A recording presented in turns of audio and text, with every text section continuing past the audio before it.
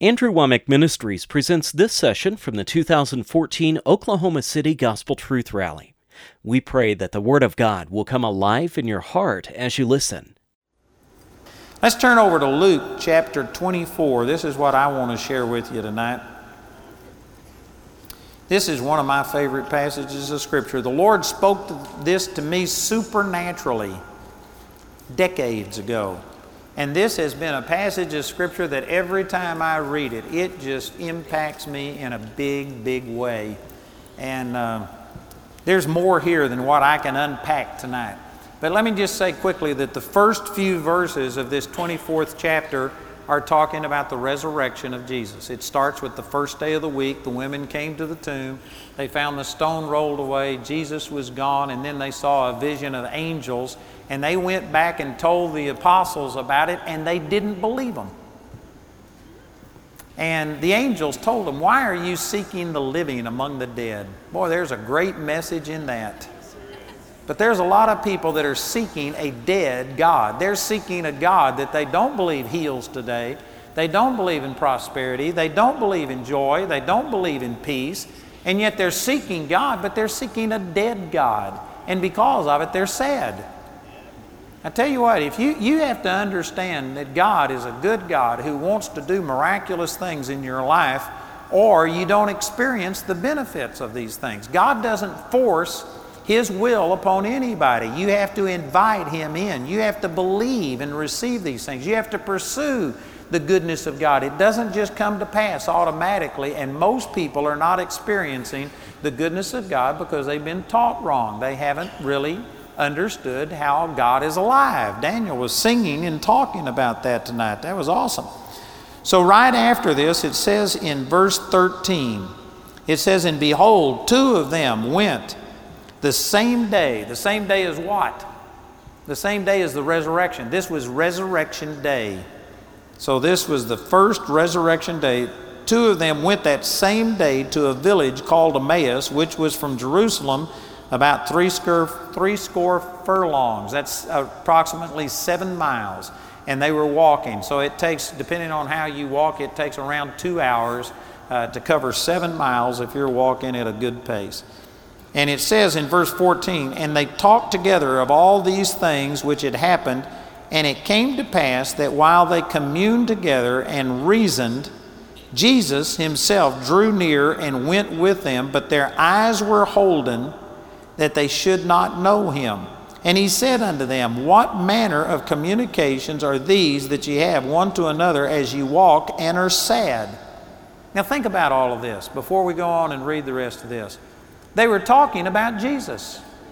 They were talking about the report that they had heard from the women that Jesus was alive from the dead. This should have been the greatest news that they had ever heard. And these were, it doesn't name them, it implies that one of these two was named Simon later on. And it's possible it could have been Simon Peter, but you know, Simon was a common name during that day. So we don't know that this was Simon Peter, but we do know that they went back to the 12 and they were a part of that group. They may not have been one of the 12 apostles, but they were some of the close associates of Jesus. These were people who knew Jesus, who had seen Jesus. And they loved Jesus, and they had been sad because he had been crucified and buried, and they had heard the good news that he was raised from the dead, and yet it hadn't made them happy, it had made them sad. They were talking about Jesus. They were talking about specifically the report that he had been raised from the dead, and yet they were still sad. Boy, that's a big piece of information right there. Because there's some people that think, well, just if I read the Bible, everything ought to be okay. As long as I go to church, everything ought to be okay. As long as I talk about God, everything ought to be okay. No, it depends on whether you're in faith or not. You know, if you've been baptized in religion, it'll actually hinder you. I'm not going to go there. I'm going to stay off of this. I got other things I want to say. But there are some of you wondering why things aren't working better, and you're associating yourself with people who criticize and put you down and make you feel like you're a fanatic and things like this, and it hinders your faith. And somebody says, oh, but I'm strong and I can take it. 1 Corinthians 15:33 says, "Be not deceived. Evil communications corrupt good manners." There's some of you that go to dead churches, and you're wondering why you aren't experiencing more life.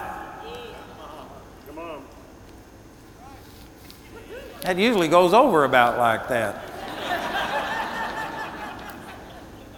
Oh, but my family, we grew up in this church. My uncle's got his name engraved on a pew. It doesn't matter.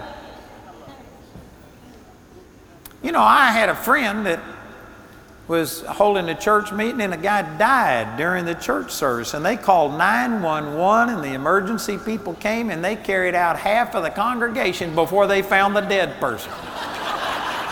That was a dead church. And you know what? Some of you go to a dead church. You ought to get out into one of these churches. If you saw a pastor stand up, you ought to go ask him, "Where do you pastor?" I can't guarantee that every pastor that's at this conference is going to be preaching the full gospel and stuff, but at least they're here. It's a place to start. Some of you just give your money towards things that they aren't even preaching the gospel. They don't even believe in the things that the Word teaches. Anyway, I said I wasn't going to go there. I didn't go all the way, but I gave you a glimpse of it. But anyway, they were talking about Jesus, and they were sad. You know why they were sad? Because they were in unbelief. They didn't believe it. They didn't believe that Jesus was raised from the dead. They were talking about it, but they were talking about it in unbelief. There are people that talk about the Word, but they talk about it in unbelief. There's people that have gotten a slant on the Word that they believe healing passed away with the apostles 2,000 years ago. They don't believe in prosperity. They don't believe in joy. They believe that God is the one that puts problems on you and things like that. And I guarantee you, if you're taught that kind of stuff and believe it, that's the reason that you're sad, even though you're going to church and reading the Bible and talking about it, because you're talking about it in unbelief. It says over in, I think it's 2 Peter, it's either 1 or 2 Peter chapter 1, verse 8, it says, "But believing you rejoice with joy unspeakable and full of glory." If you are truly in faith, there will be joy unspeakable and full of glory. If your quote-unquote faith or religion makes you sad, then you're just religious. You aren't into faith. If your reading the Bible makes you sad, you're religious. You need to get into faith. I could preach on that all night. But they were talking about Jesus and were sad. And did you know that Jesus himself walked with them for nearly 7 miles, for nearly 2 hours? Jesus was walking with them. And these were people that knew Jesus. They were people that had seen him. And they didn't recognize who was with them. Boy, this is huge. And most people just read this and don't think about it.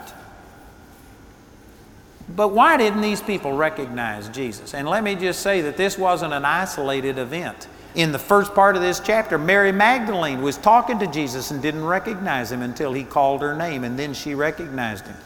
You can turn over to the 21st chapter of the book of John, and that's where Peter and the other apostles were fishing, and Jesus came on the shore and said, "Do you have any fish? Have you caught anything?" And they said, "Nothing." And he said, "Cast your nets on the right side of the boat."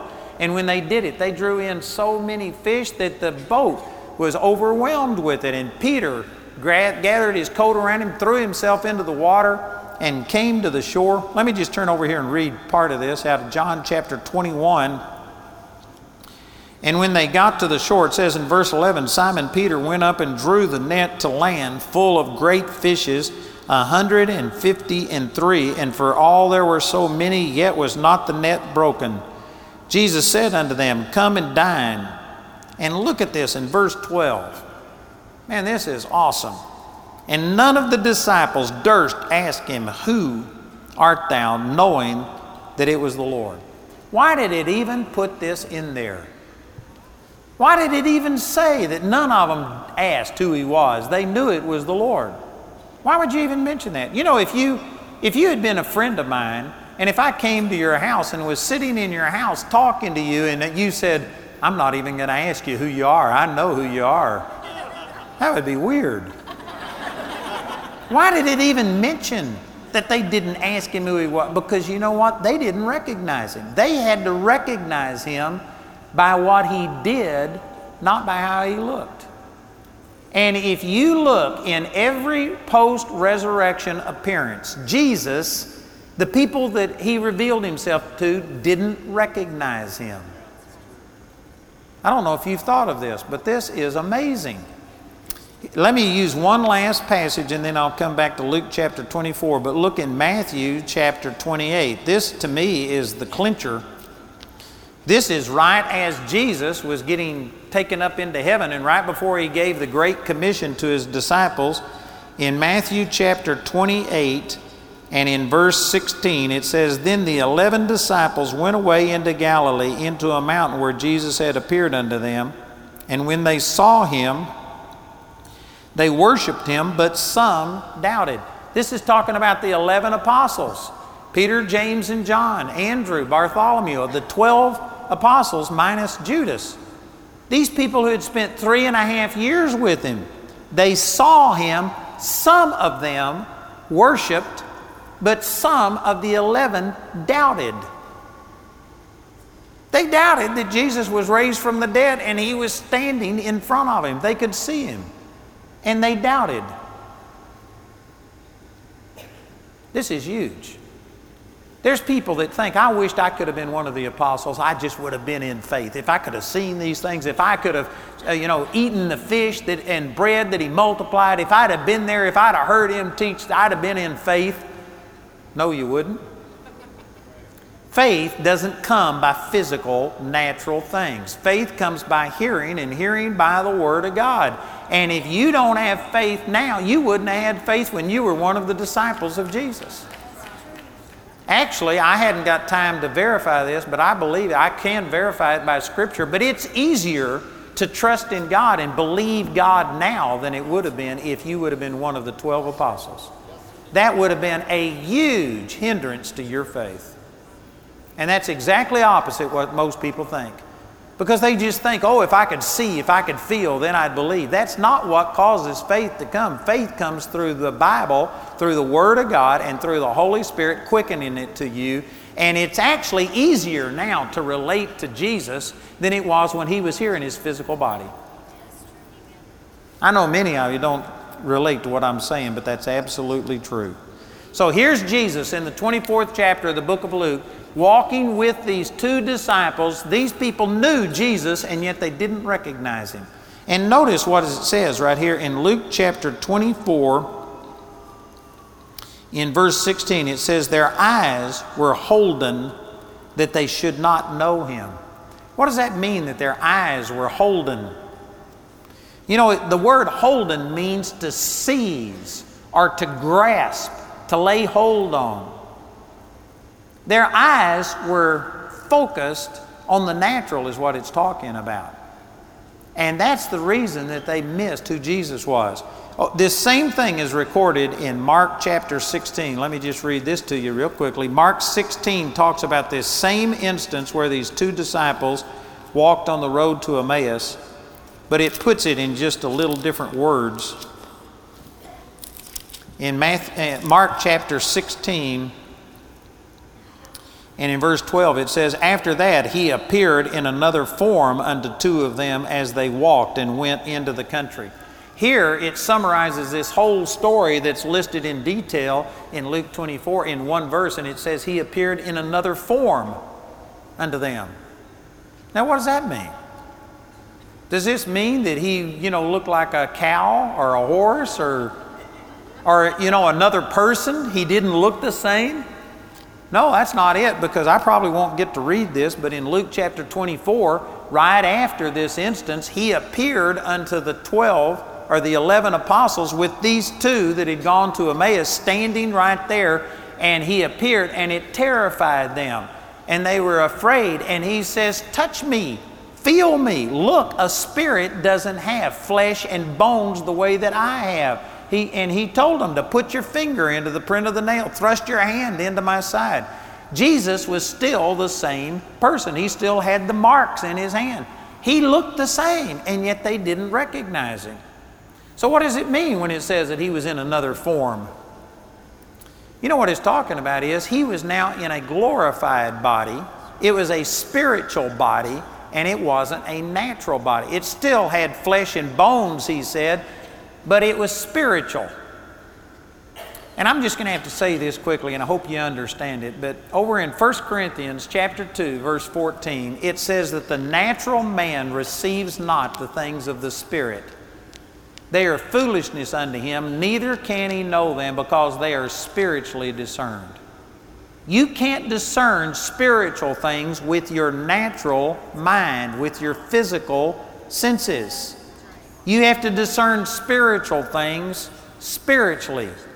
Jesus said it this way in the 3rd chapter of the book of John. He says, that which is flesh, and that which is spirit. There is a spiritual world and there is a physical world. And you have to discern spiritual things with your heart.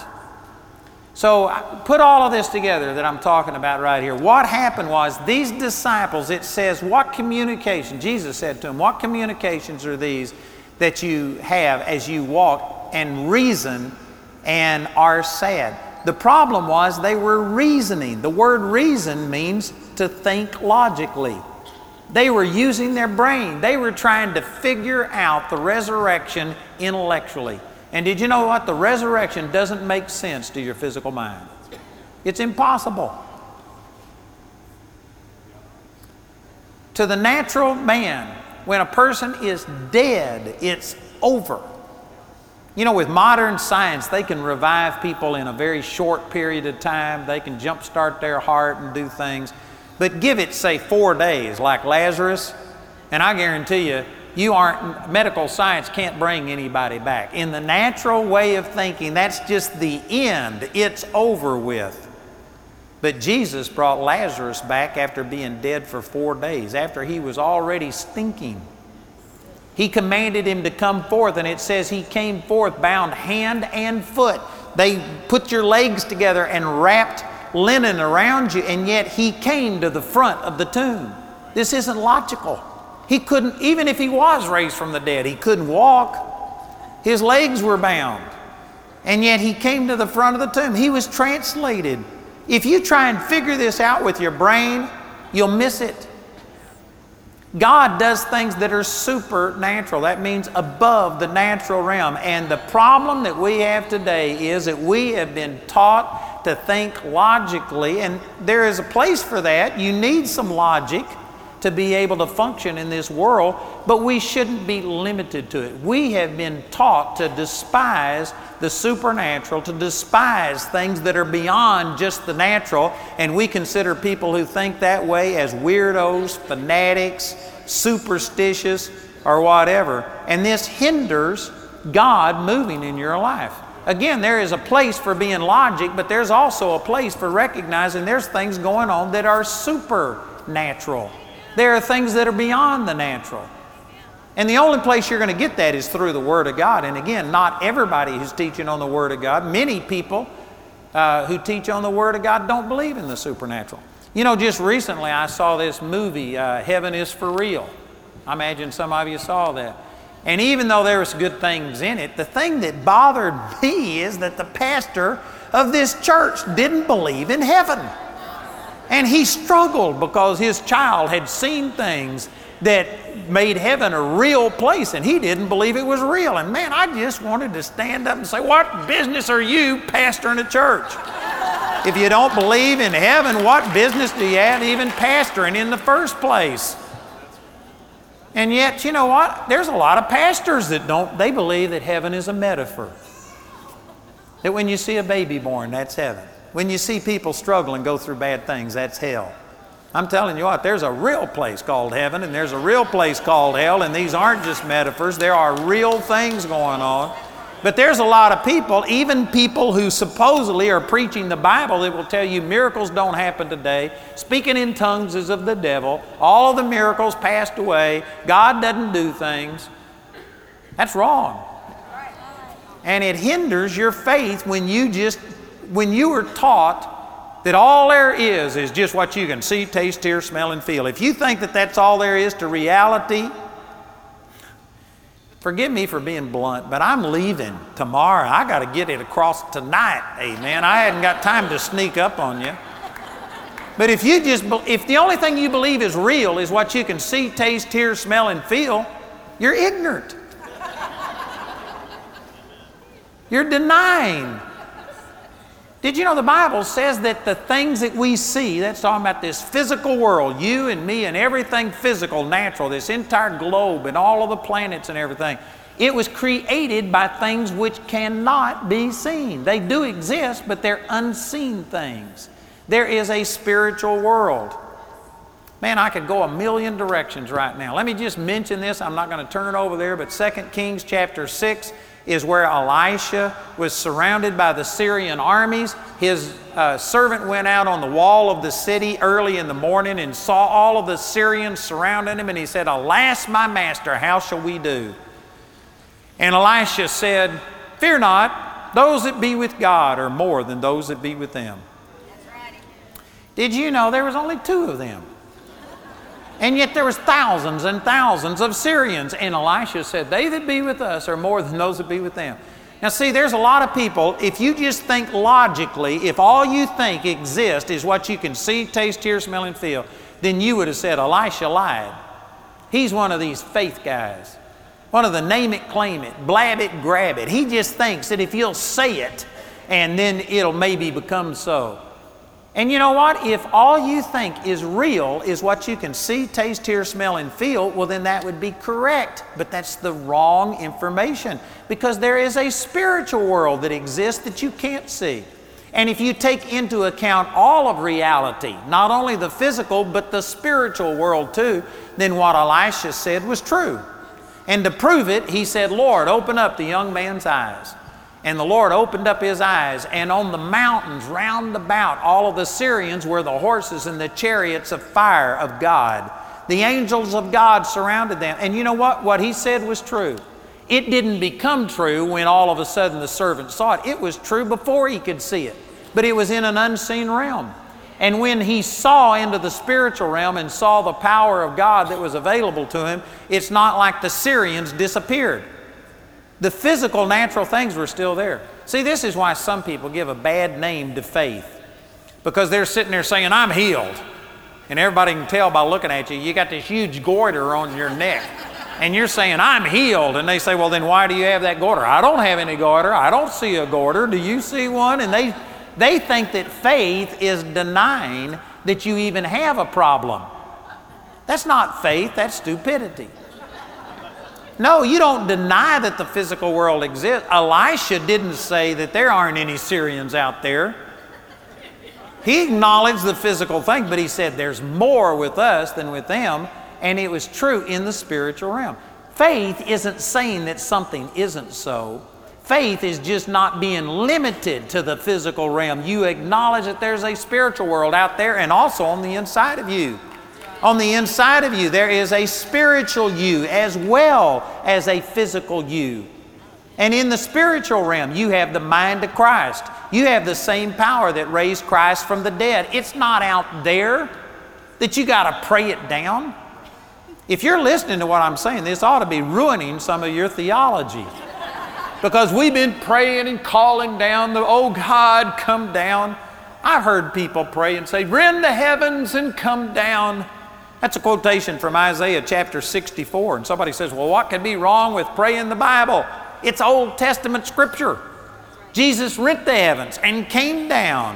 And now he lives on the inside of you. And for you to pray, "Rend the heavens and come down," you're in unbelief.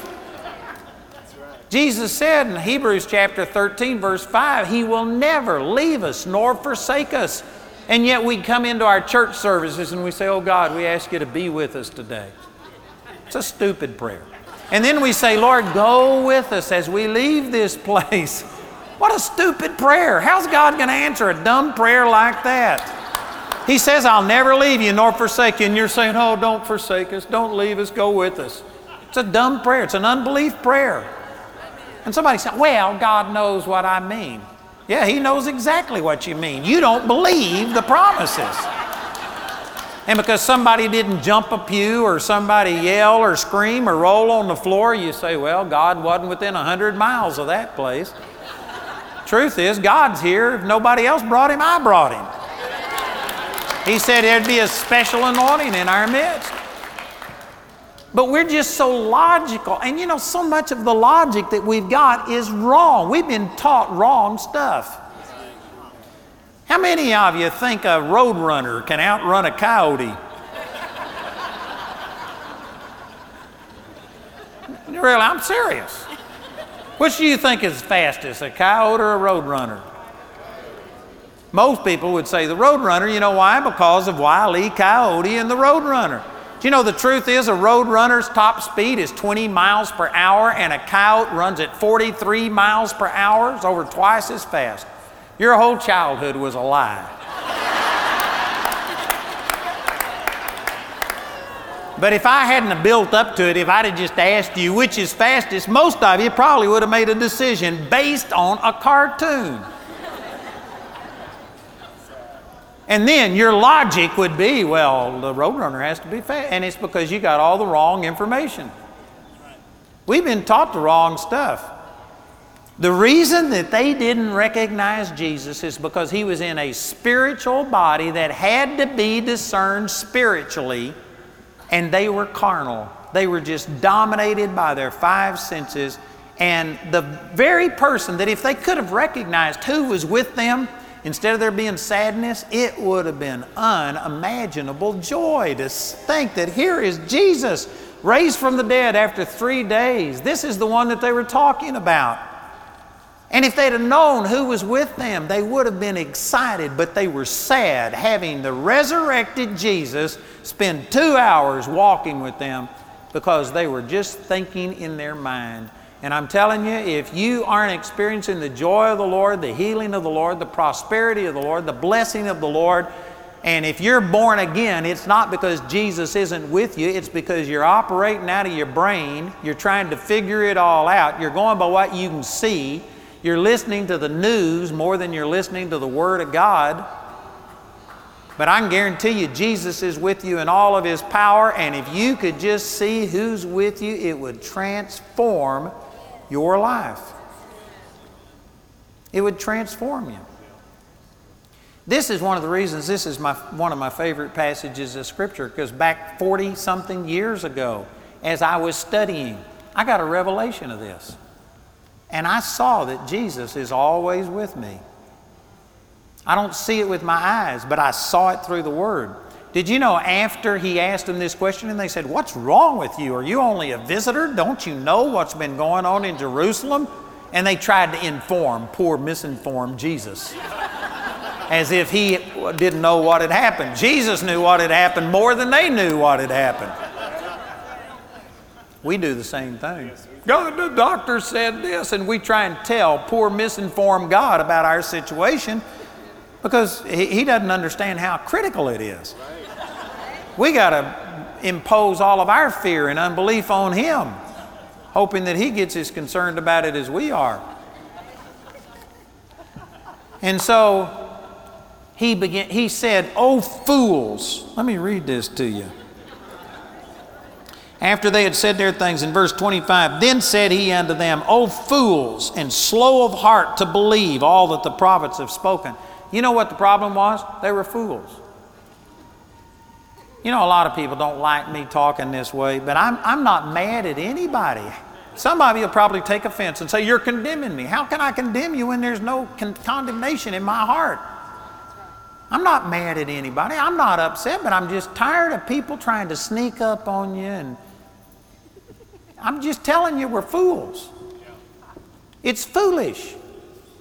You know, we put people that have degrees and we think that they have the high ground in these arguments. If you've been watching my television programs, I'm contrasting creationism with evolution for the last couple of weeks.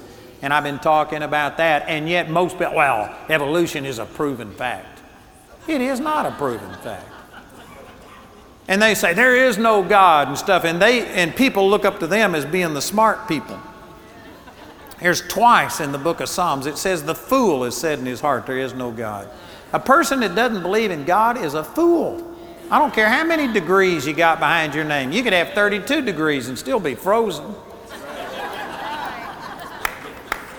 I'm not against anybody, but I'm just telling you that, man, the heavens are declaring the glory of God. They're shouting out day unto day. And if people can't see God, it's because you're a fool. I love you. God loves you, but you're a fool. Amen. I don't know why I got off on all that. You know, you could take all of the human race, pool all of the money, and focus on nothing but producing one blade of grass. You could combine the wisdom of all of the human race and all of our resources, and you could produce something that would look like a blade of grass, might feel like a blade of grass, but it'll never produce another blade of grass. It's not alive. It won't work. If mankind, in all of our great wisdom, can't produce the simplest blade of grass, which is going to grow and die and wither away and be gone, if you can't do that, what makes you think that we could produce all of the complexity of nature and the universe by accident? That just defies logic. You gotta be more of a faith person than I am to believe in evolution. It defies logic. It's a lot easier to believe in God. The Bible says the fool has said in his heart, there is no God. It's foolish. And Jesus said, "Oh, fools and slow of heart to believe." He wasn't mad at these guys. He loved them. That's the reason he appeared unto them. I'm not mad at anybody, but I'm telling you, we have been taught that this is wisdom. And the truth is, it's foolishness, the stuff that we've been taught. We've been taught that if you can't see, taste, hear, smell, or feel it, then it's not real. How dumb can you get and still breathe? But you know, right now there's radio and television signals in this room. You can't see or feel them, but they're here. And if you said, well, no, there aren't, well, all you got to do is take a television set, plug it in, turn it on, tune it in, and when you start seeing and hearing the broadcast is not when the signals come. The signals are already here, but they're in an unseen realm. We all have accepted the fact that there's germs. There's things that are microscopic that you can't see with your natural eye, but they exist. There's things that exist that you can't figure out with your little peanut brain, but that does not mean that they don't exist. And we have been taught that, no, you just only believe what you can see, taste, hear, smell, and feel. And that logic, this reasoning, is what blinds us to the things of God. Do you know when Jesus was here on this earth, it says in John chapter 13, I believe it's verse 31, that John leaned on his breast at supper. They didn't sit at tables the way we do. They had little tiny low tables and they had pillows and they would lay down. And so John was leaning up against him with his head on his chest.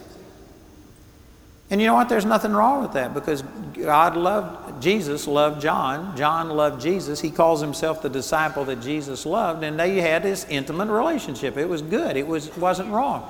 But did you know in the first chapter of the book of Revelation, the same Jesus appeared to John.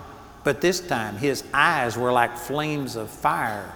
And his voice was like the sound of many waters, and he radiated light, and he appeared in his glory, and John fell at his feet as if he was dead and had to be raised up.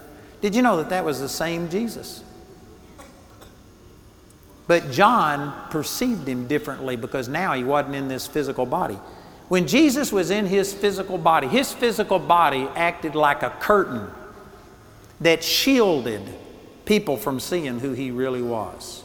He was God Almighty.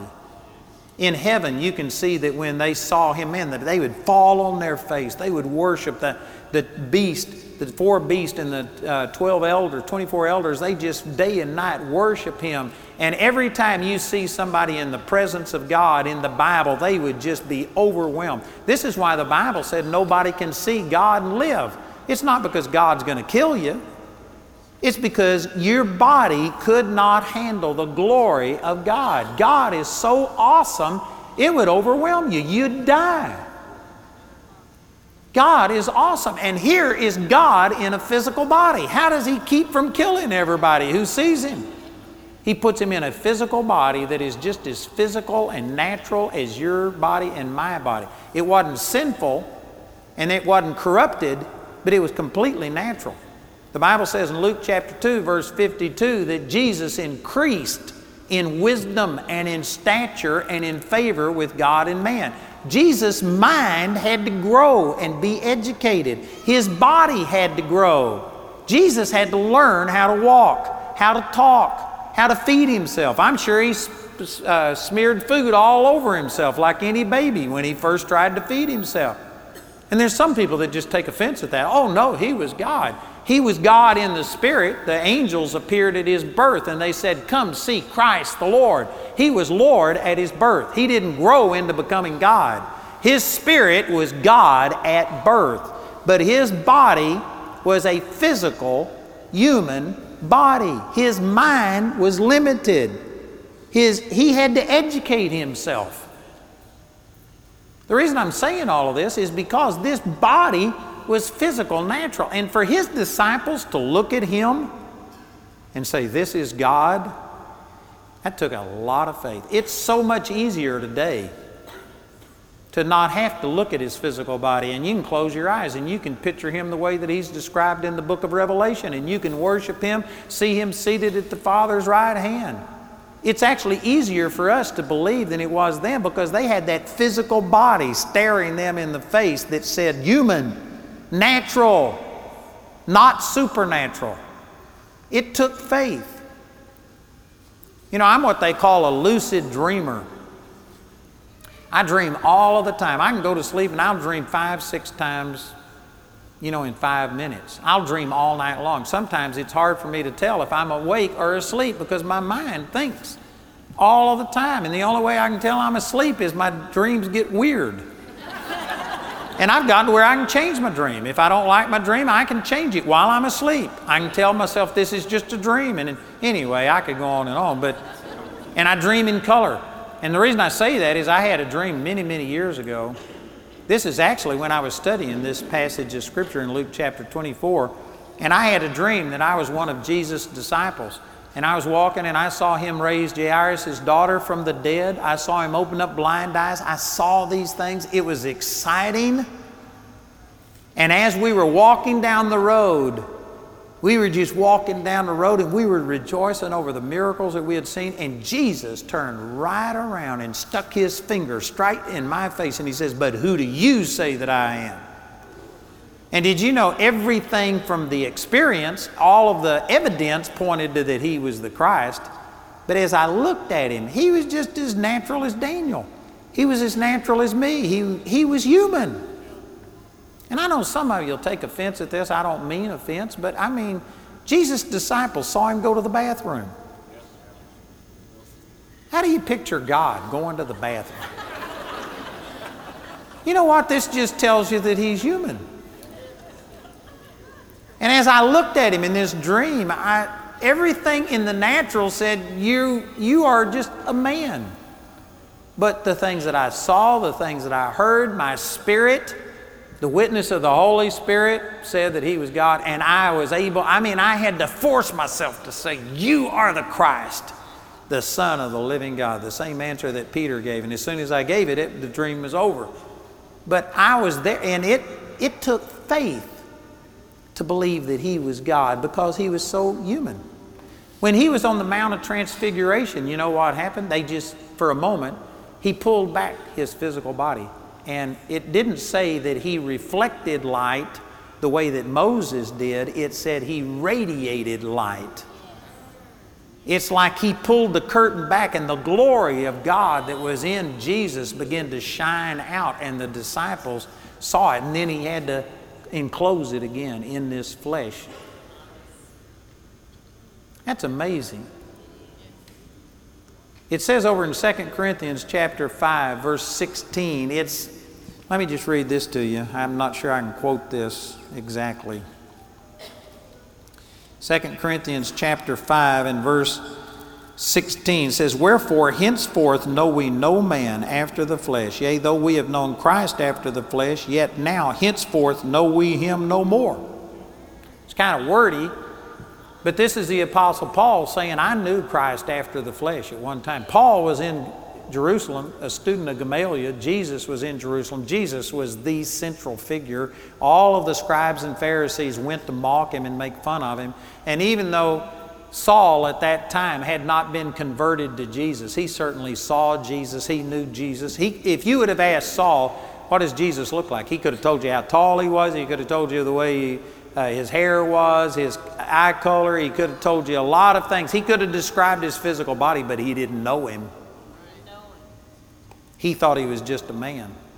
But then after this appearance on the road to Damascus, he now knew Jesus by the Spirit. And that's what he's referring to. He says, at one time, we knew him after the flesh. But now we don't know him that way anymore. We know him by the Spirit. And did you know you can know things by your spirit better than you can know them by your mind? You know, one of the things I think that the Lord's trying to get across tonight is that there's a lot of people that they just limit themselves to their brain, and you don't follow your heart. You know, the Bible says in Romans chapter 1, verses 18 through 20, that God has revealed himself from heaven against all ungodliness and unrighteousness of men who hold the truth in unrighteousness. It didn't say some, it said all. In the Greek, that word means all. It means all. You have people today that are promoting homosexuality and things like this and saying, I don't have any conviction about that. That's a lie according to the Bible. God has revealed himself. They know in their heart that it's wrong. And that's the reason that they don't want just to be left alone. They want to actually be promoted. They have gay parades and brag about it. They're trying to soothe this conviction of the Holy Spirit. They are getting out of what's in their heart. If you leave them alone and let them listen to their heart, every one of them knows that God made them Adam and Eve, not Adam and Steve. Everybody knows that. It's a mind game. They've been drinking the Kool-Aid of this world and being told things, but on their heart level, they know this isn't right. Some of you disagree with that. Well, you're entitled to your opinion, but I'm not going to agree with you. We'd both be wrong. I'm telling you. You know, when I was in Vietnam, I had an atheist come into one of my Bible studies and interrupt my Bible study and ask me these questions that I couldn't answer. And he made a fool of me, but I just kept telling him, I said, look, I know there's a God. You can't tell me there's not a God because I talked to him. He talks to me. He talked to me today. How can you tell me that somebody I know doesn't exist? And anyway, this guy made a fool of me, and my Bible study group got up and left with him. He out-talked me. And I was left just sitting in the chapel and praying and saying, oh God, what could I have done differently? And within just a few minutes, this guy came back in and sat down. And I started praying, oh God, give me another chance. And this guy walked over and he says, I want what you have. And I said, you do? Because he had out-taught me. And he says, my whole life is based on an argument. And he says, if somebody out-argued me, I'd kill myself. But you've got something that's not an argument. You've got a relationship. You've got something that I want. He asked me to pray with him that he'd be born again. And you know, he claimed to be an atheist, but in his heart he knew better. When I was in Vietnam, when the bullets got to flying and the bombs got to dropping, all of the atheists were crying out to the God they didn't believe in. It's a mind game. And whether you know it or not, at a heart level, you know that there's more than what you can just see, taste, hear, smell, and feel. You know that there's got to be something more to life than what most people are experiencing. There is this spiritual world. We need to get out of just being so limited to only what you can see, taste, hear, smell, and feel, and we need to start letting God influence your heart. You have to read the Bible with your heart. It's not written to your head, it's written to your heart. If you would open up your heart and say, oh God, speak to me, the Lord will go to speaking to you and show you things. But see, Jesus said, you fools, people who don't acknowledge the spiritual realm, who think all you are is an evolved animal. You're no different than a dog or a cat. You just have more intellect. That's foolish. It's stupid. You got a spiritual part. You can't answer all of man's problems with just physical, natural things. There's spiritual answers to it. And he said, you're slow of heart to believe. It's unbelief that has caused us to be so carnal. And how did he break it? He began to start showing them in the scriptures all of the things that were written concerning him. You know how you get out of just being bound and limited by only what you can focus on with your mind?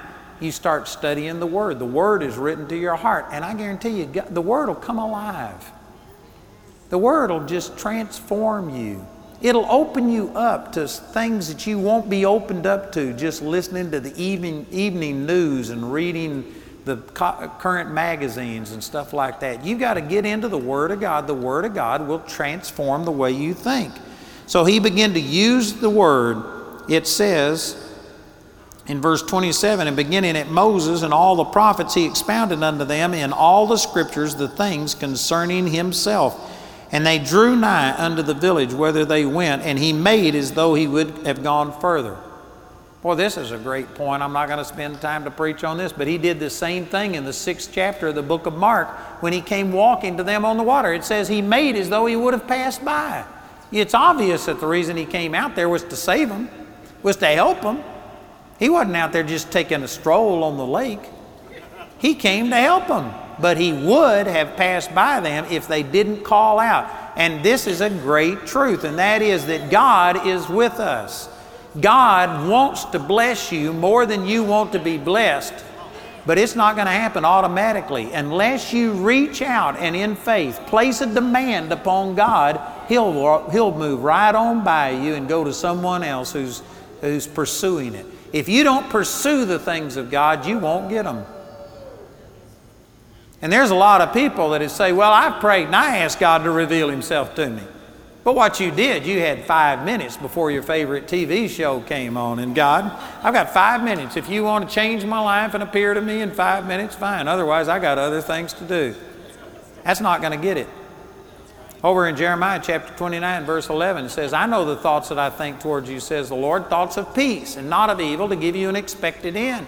And then verse 12 says, and you shall seek me and you shall find me, or maybe it's verse 13, but it's right there. It says, you shall seek me and you shall find me when you shall search for me with all your heart. You can't seek God passively. You have to be aggressive. As long as you can live without the revelation of God in your life, you will.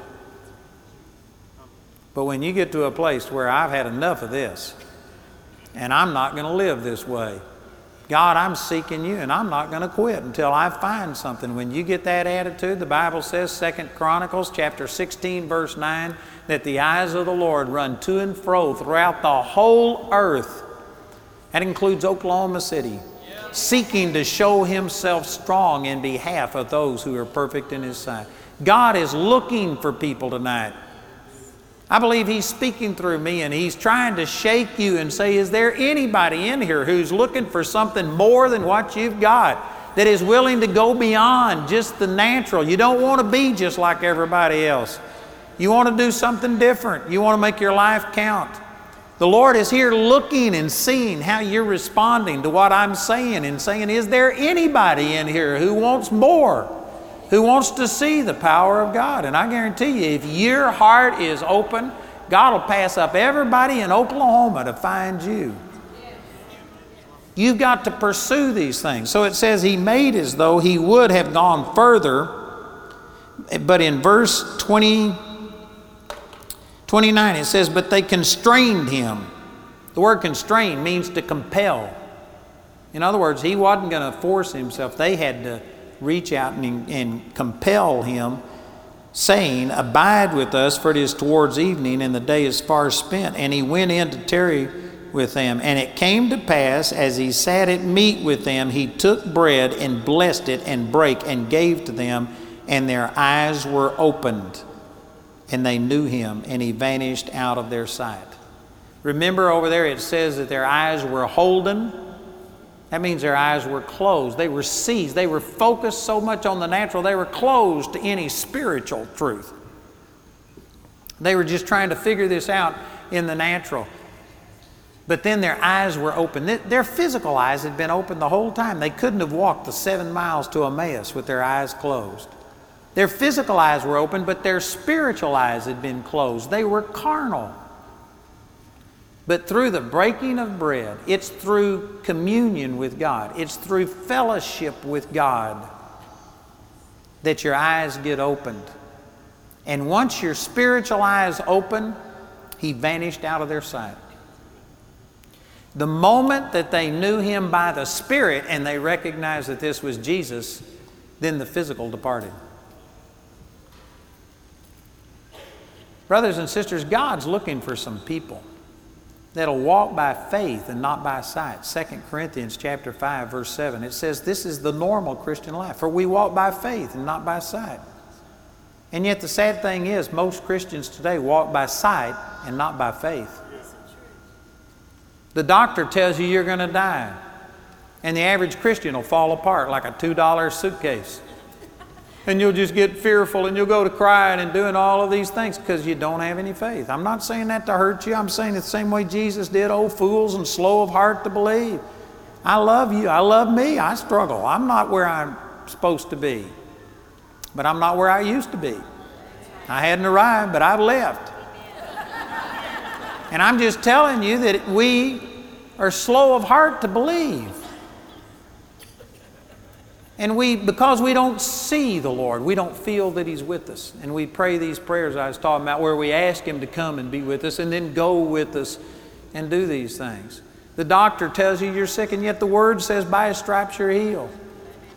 The Word says you got the same power living on the inside of you that raised Christ from the dead, and yet most people can't feel it. You can't get a test that will show you if you have the anointing of God on the inside of you. And because you can't prove it in some physical way, most people don't believe it.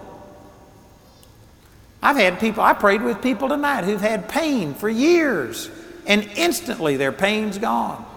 I pray with them and their pain's gone.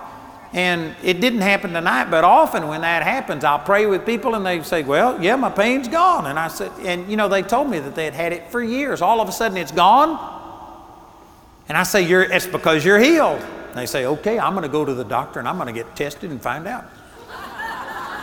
And if I was God, I'd just drop kick you right into space like, man, your pain's gone, and yet you aren't going to believe that you're healed until some doctor tells you. Most people have more faith in the doctor, in the lawyer, in the banker, in the person giving the news than you have in the Word of God. If the Word of God says you're healed, you're healed. And you ought to let that be the truth. Romans chapter 3 verse 4 says, yea, let God be true, and every man a liar. Every man a liar. Every man. That means every man. God's Word ought to trump everything. But most people, they just don't believe it until there's something physical. You know, I've got a friend that has been inside of Noah's Ark and got a piece of the wood and brought it back, and he's climbed around inside of Noah's Ark on Mount Ararat. And he put out a movie about it, Bob Cornuke. And anyway, there's people that just get so excited over stuff like that because, man, this proves the Bible is true. It might prove to somebody, but you know why? I don't need to prove that the Bible's true. I believe it. But there's some people that they don't get excited about what the Word says until there's something physical that goes along with it. And they'll say, well, you need to take these things and you need to force people to believe. You can't force people to believe. Faith comes by hearing, and hearing by the Word. There's people that saw Lazarus raised from the dead and immediately went to the scribes and Pharisees and consulted how they could put Jesus and Lazarus to death. Jesus prayed and said, Lord, glorify your name in John chapter 12. And an audible voice came out of heaven saying, I have both glorified it and will glorify it again. And some of the people who heard the voice said, it's thunder. They heard the audible voice of God, and yet they had an explanation for it. You cannot force anybody into believing. You remember the story about the rich man that went to hell? And in hell he lifted up his eyes and saw Lazarus being blessed, and he asked Lazarus to come dip his finger in water and cool his tongue. And that wouldn't happen because there was this great gulf between them. And finally he asked Abraham, he says, well, send Lazarus back that he would witness to my brothers so that they don't come into this place of torment. And Abraham said, they have Moses and the prophet. And he says, oh, they won't listen to Moses and the prophets, but if somebody rose from the dead, then they'd believe. And Abraham said, if they don't believe the word, they will not believe, though one rose from the dead. There's people today that, I say that my son was raised from the dead. And they say, well, if that's so, why don't you get the doctor and prove this and do something? And why don't you put it on the television and make people believe? They won't believe. They don't want to believe. You can't force people to believe. It has to come by revelation. And anyway, the reason I brought all of this up is to say that this same thing that happened to these disciples is happening to us today. Some of us are sad and wondering why things aren't working better. Jesus is with us. He'll never leave us nor forsake us, but we miss it because we're just carnal. We're going totally by the physical, natural realm. And we need to get into communion with Him through the Word. And we need to let Him open up the eyes of our understanding. And right after this happened and He vanished out of their sight, look at this. It says in verse 32, and they said one to another, did not our heart burn within us while He talked with us by the way and while He opened to us the Scriptures? The same thing was said by Jeremiah. Or excuse me, let's say Jeremiah anyway. I'd have to look it up. But Jeremiah said that I got tired of speaking because of all the criticism. And he says, finally, I'm not going to speak anymore in the name of the Lord. But he said His word was in me like fire shut up in my bones, and I couldn't forbear. I had to speak. This happened a number of times. The Word of God will burn on the inside of you. I pity people that have never been in communion where God speaks to you and the Word comes alive. It's awesome. It's probably one of my favorite things in the world. I've seen my son raised from the dead. I've seen great miracles happen, and yet having God speak directly to you and God's Word burn in your heart is awesome. It's awesome.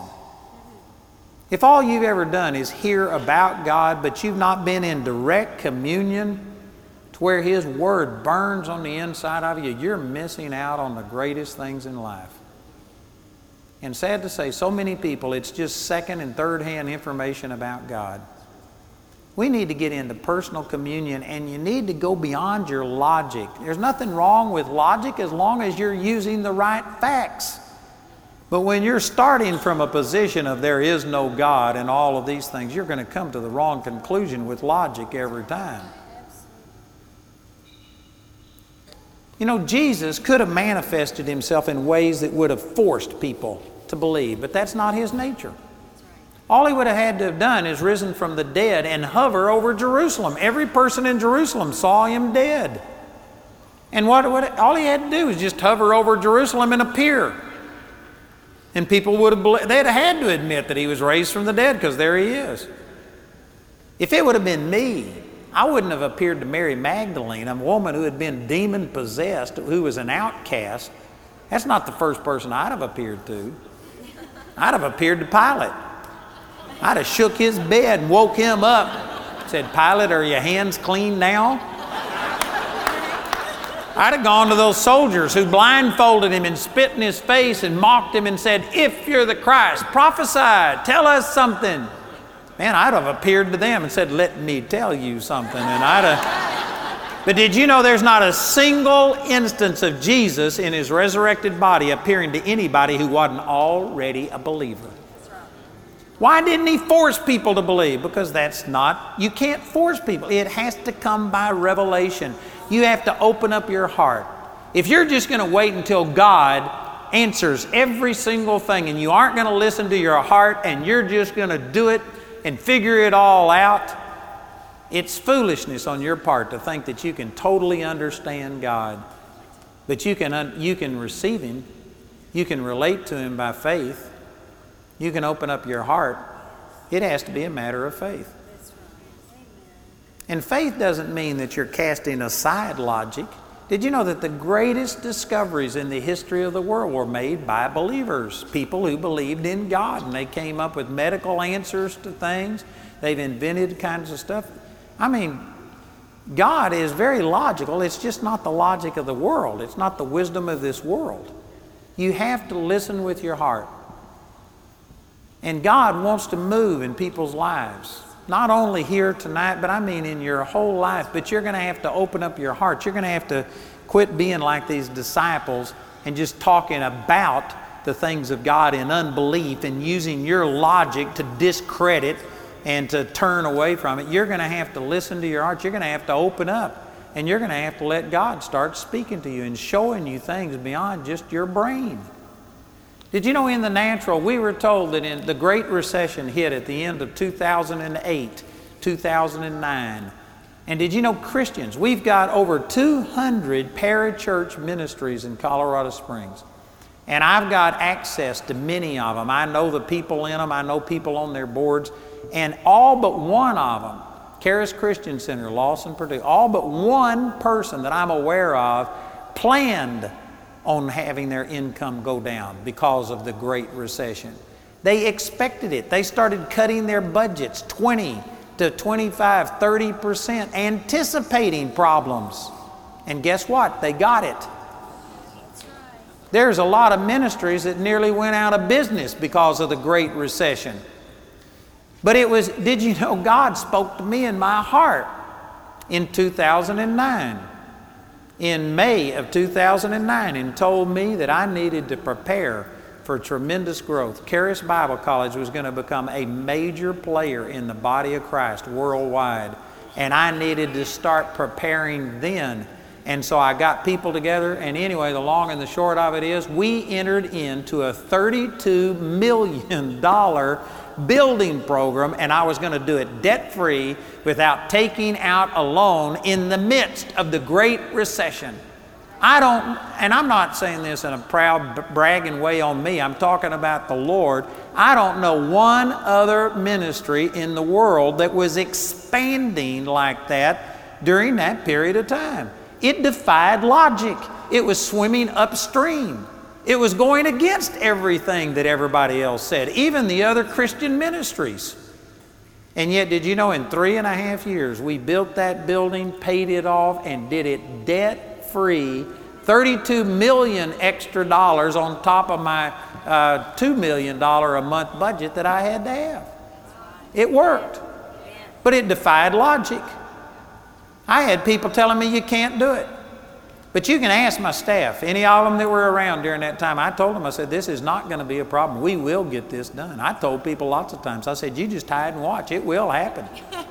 And a lot of people thought I was crazy. They thought I was going to start and get bogged down and not be able to finish, and we finished it. And it was counter to logic. There isn't any logic that goes along with that.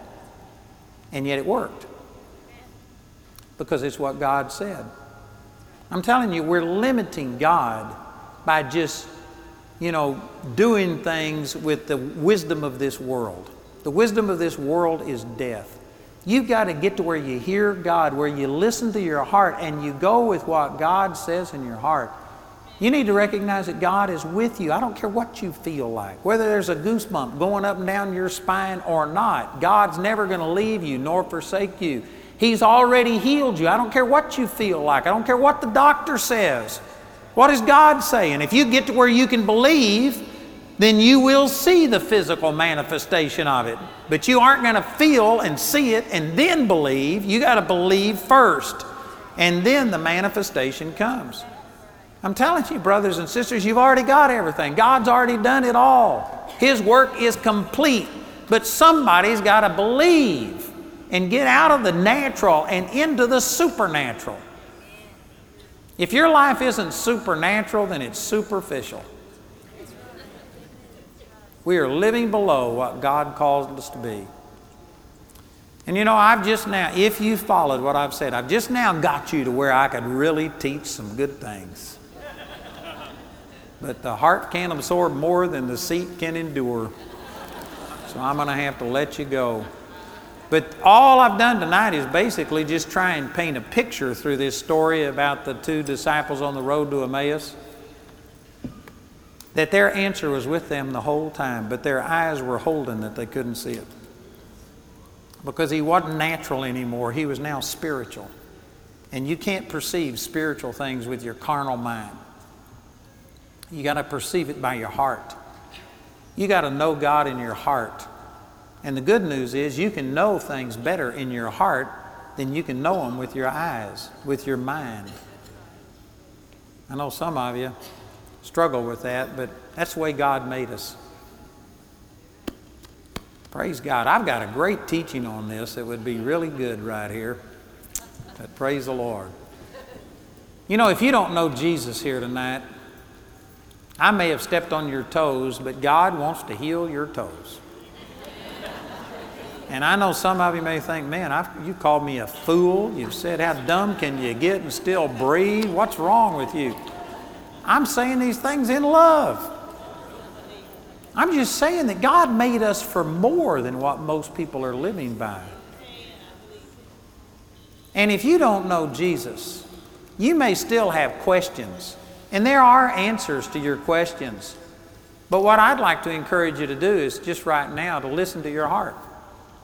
You know what? In your heart, if you would be honest, the Holy Spirit is drawing you in your heart. The Holy Spirit is speaking to you and saying, you know what? You need that.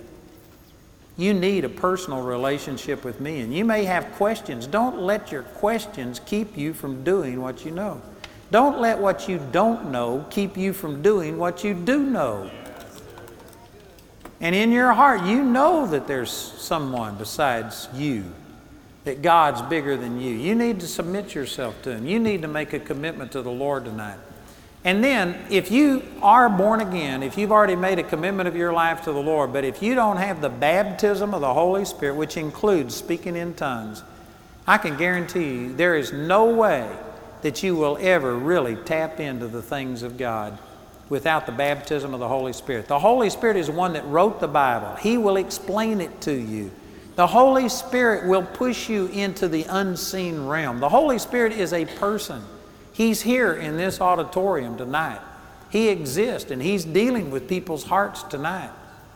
But you have to yield to Him. And I tell you, speaking in tongues is one of the most powerful things you can do, because when you speak in tongues, the Bible says it's foolishness to your mind. It doesn't make any sense. And for you to continue to speak in tongues, you have to push beyond your brain, beyond the limitations of your logic, and you have to take a step of faith. It says in Jude chapter 1, verse 20, it says, "But you, beloved, building up yourselves on your most holy faith, praying in the Holy Ghost." When you are praying in the Holy Spirit, speaking in tongues, you are on your most holy faith. You are going beyond yourself, beyond your logic, and you are doing things in faith, in the Spirit. And it's just like flipping a switch, turning on the dynamo of the Holy Spirit. It'll release power. Jesus said you will receive power after that the Holy Ghost has come upon you. If you don't speak in tongues, you are lacking power that you need in order to be able to relate to God and to have the Holy Spirit reveal the Lord to you.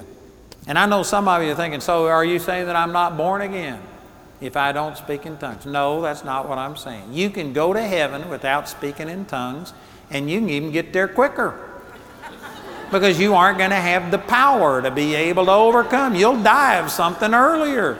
You can go to heaven without the Holy Spirit, but why would you want to? Somebody says, well, I don't believe you have to speak in tongues. I don't either. You don't have to speak in tongues. You get to speak in tongues. It's a privilege. It's an honor. I'm not speaking in tongues right now, and yet I'm filled with the Holy Spirit. You can be filled with the Holy Spirit and not speak in tongues, but I'm telling you, you're missing out on something big. When I started speaking in tongues, it changed me more outwardly than anything else. You could ask my sister down here. I've got my sister here, and when I received the baptism of the Holy Ghost, I changed. You can ask Joyce. Man, and Joyce changed. It changes lots of people. You need the baptism of the Holy Spirit. You need it. It is not an option. You can do without it and still go to heaven, but if you're going to succeed, Jesus said, don't go anywhere, don't preach the gospel, don't tell anybody anything until you receive power from on high. If they weren't supposed to tell this great news of the resurrection of Jesus without the baptism of the Holy Spirit, who do we think that we are? That somehow or another we're better than them, that we can function without it? We need the baptism of the Holy Spirit, which includes speaking in tongues.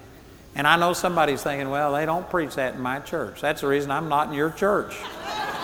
But that's what we preach here. And it's the truth, and it changed my life. Some of you think that because I don't spit and scream and say glory to God, that you didn't realize I was baptized in the Holy Spirit. But I am.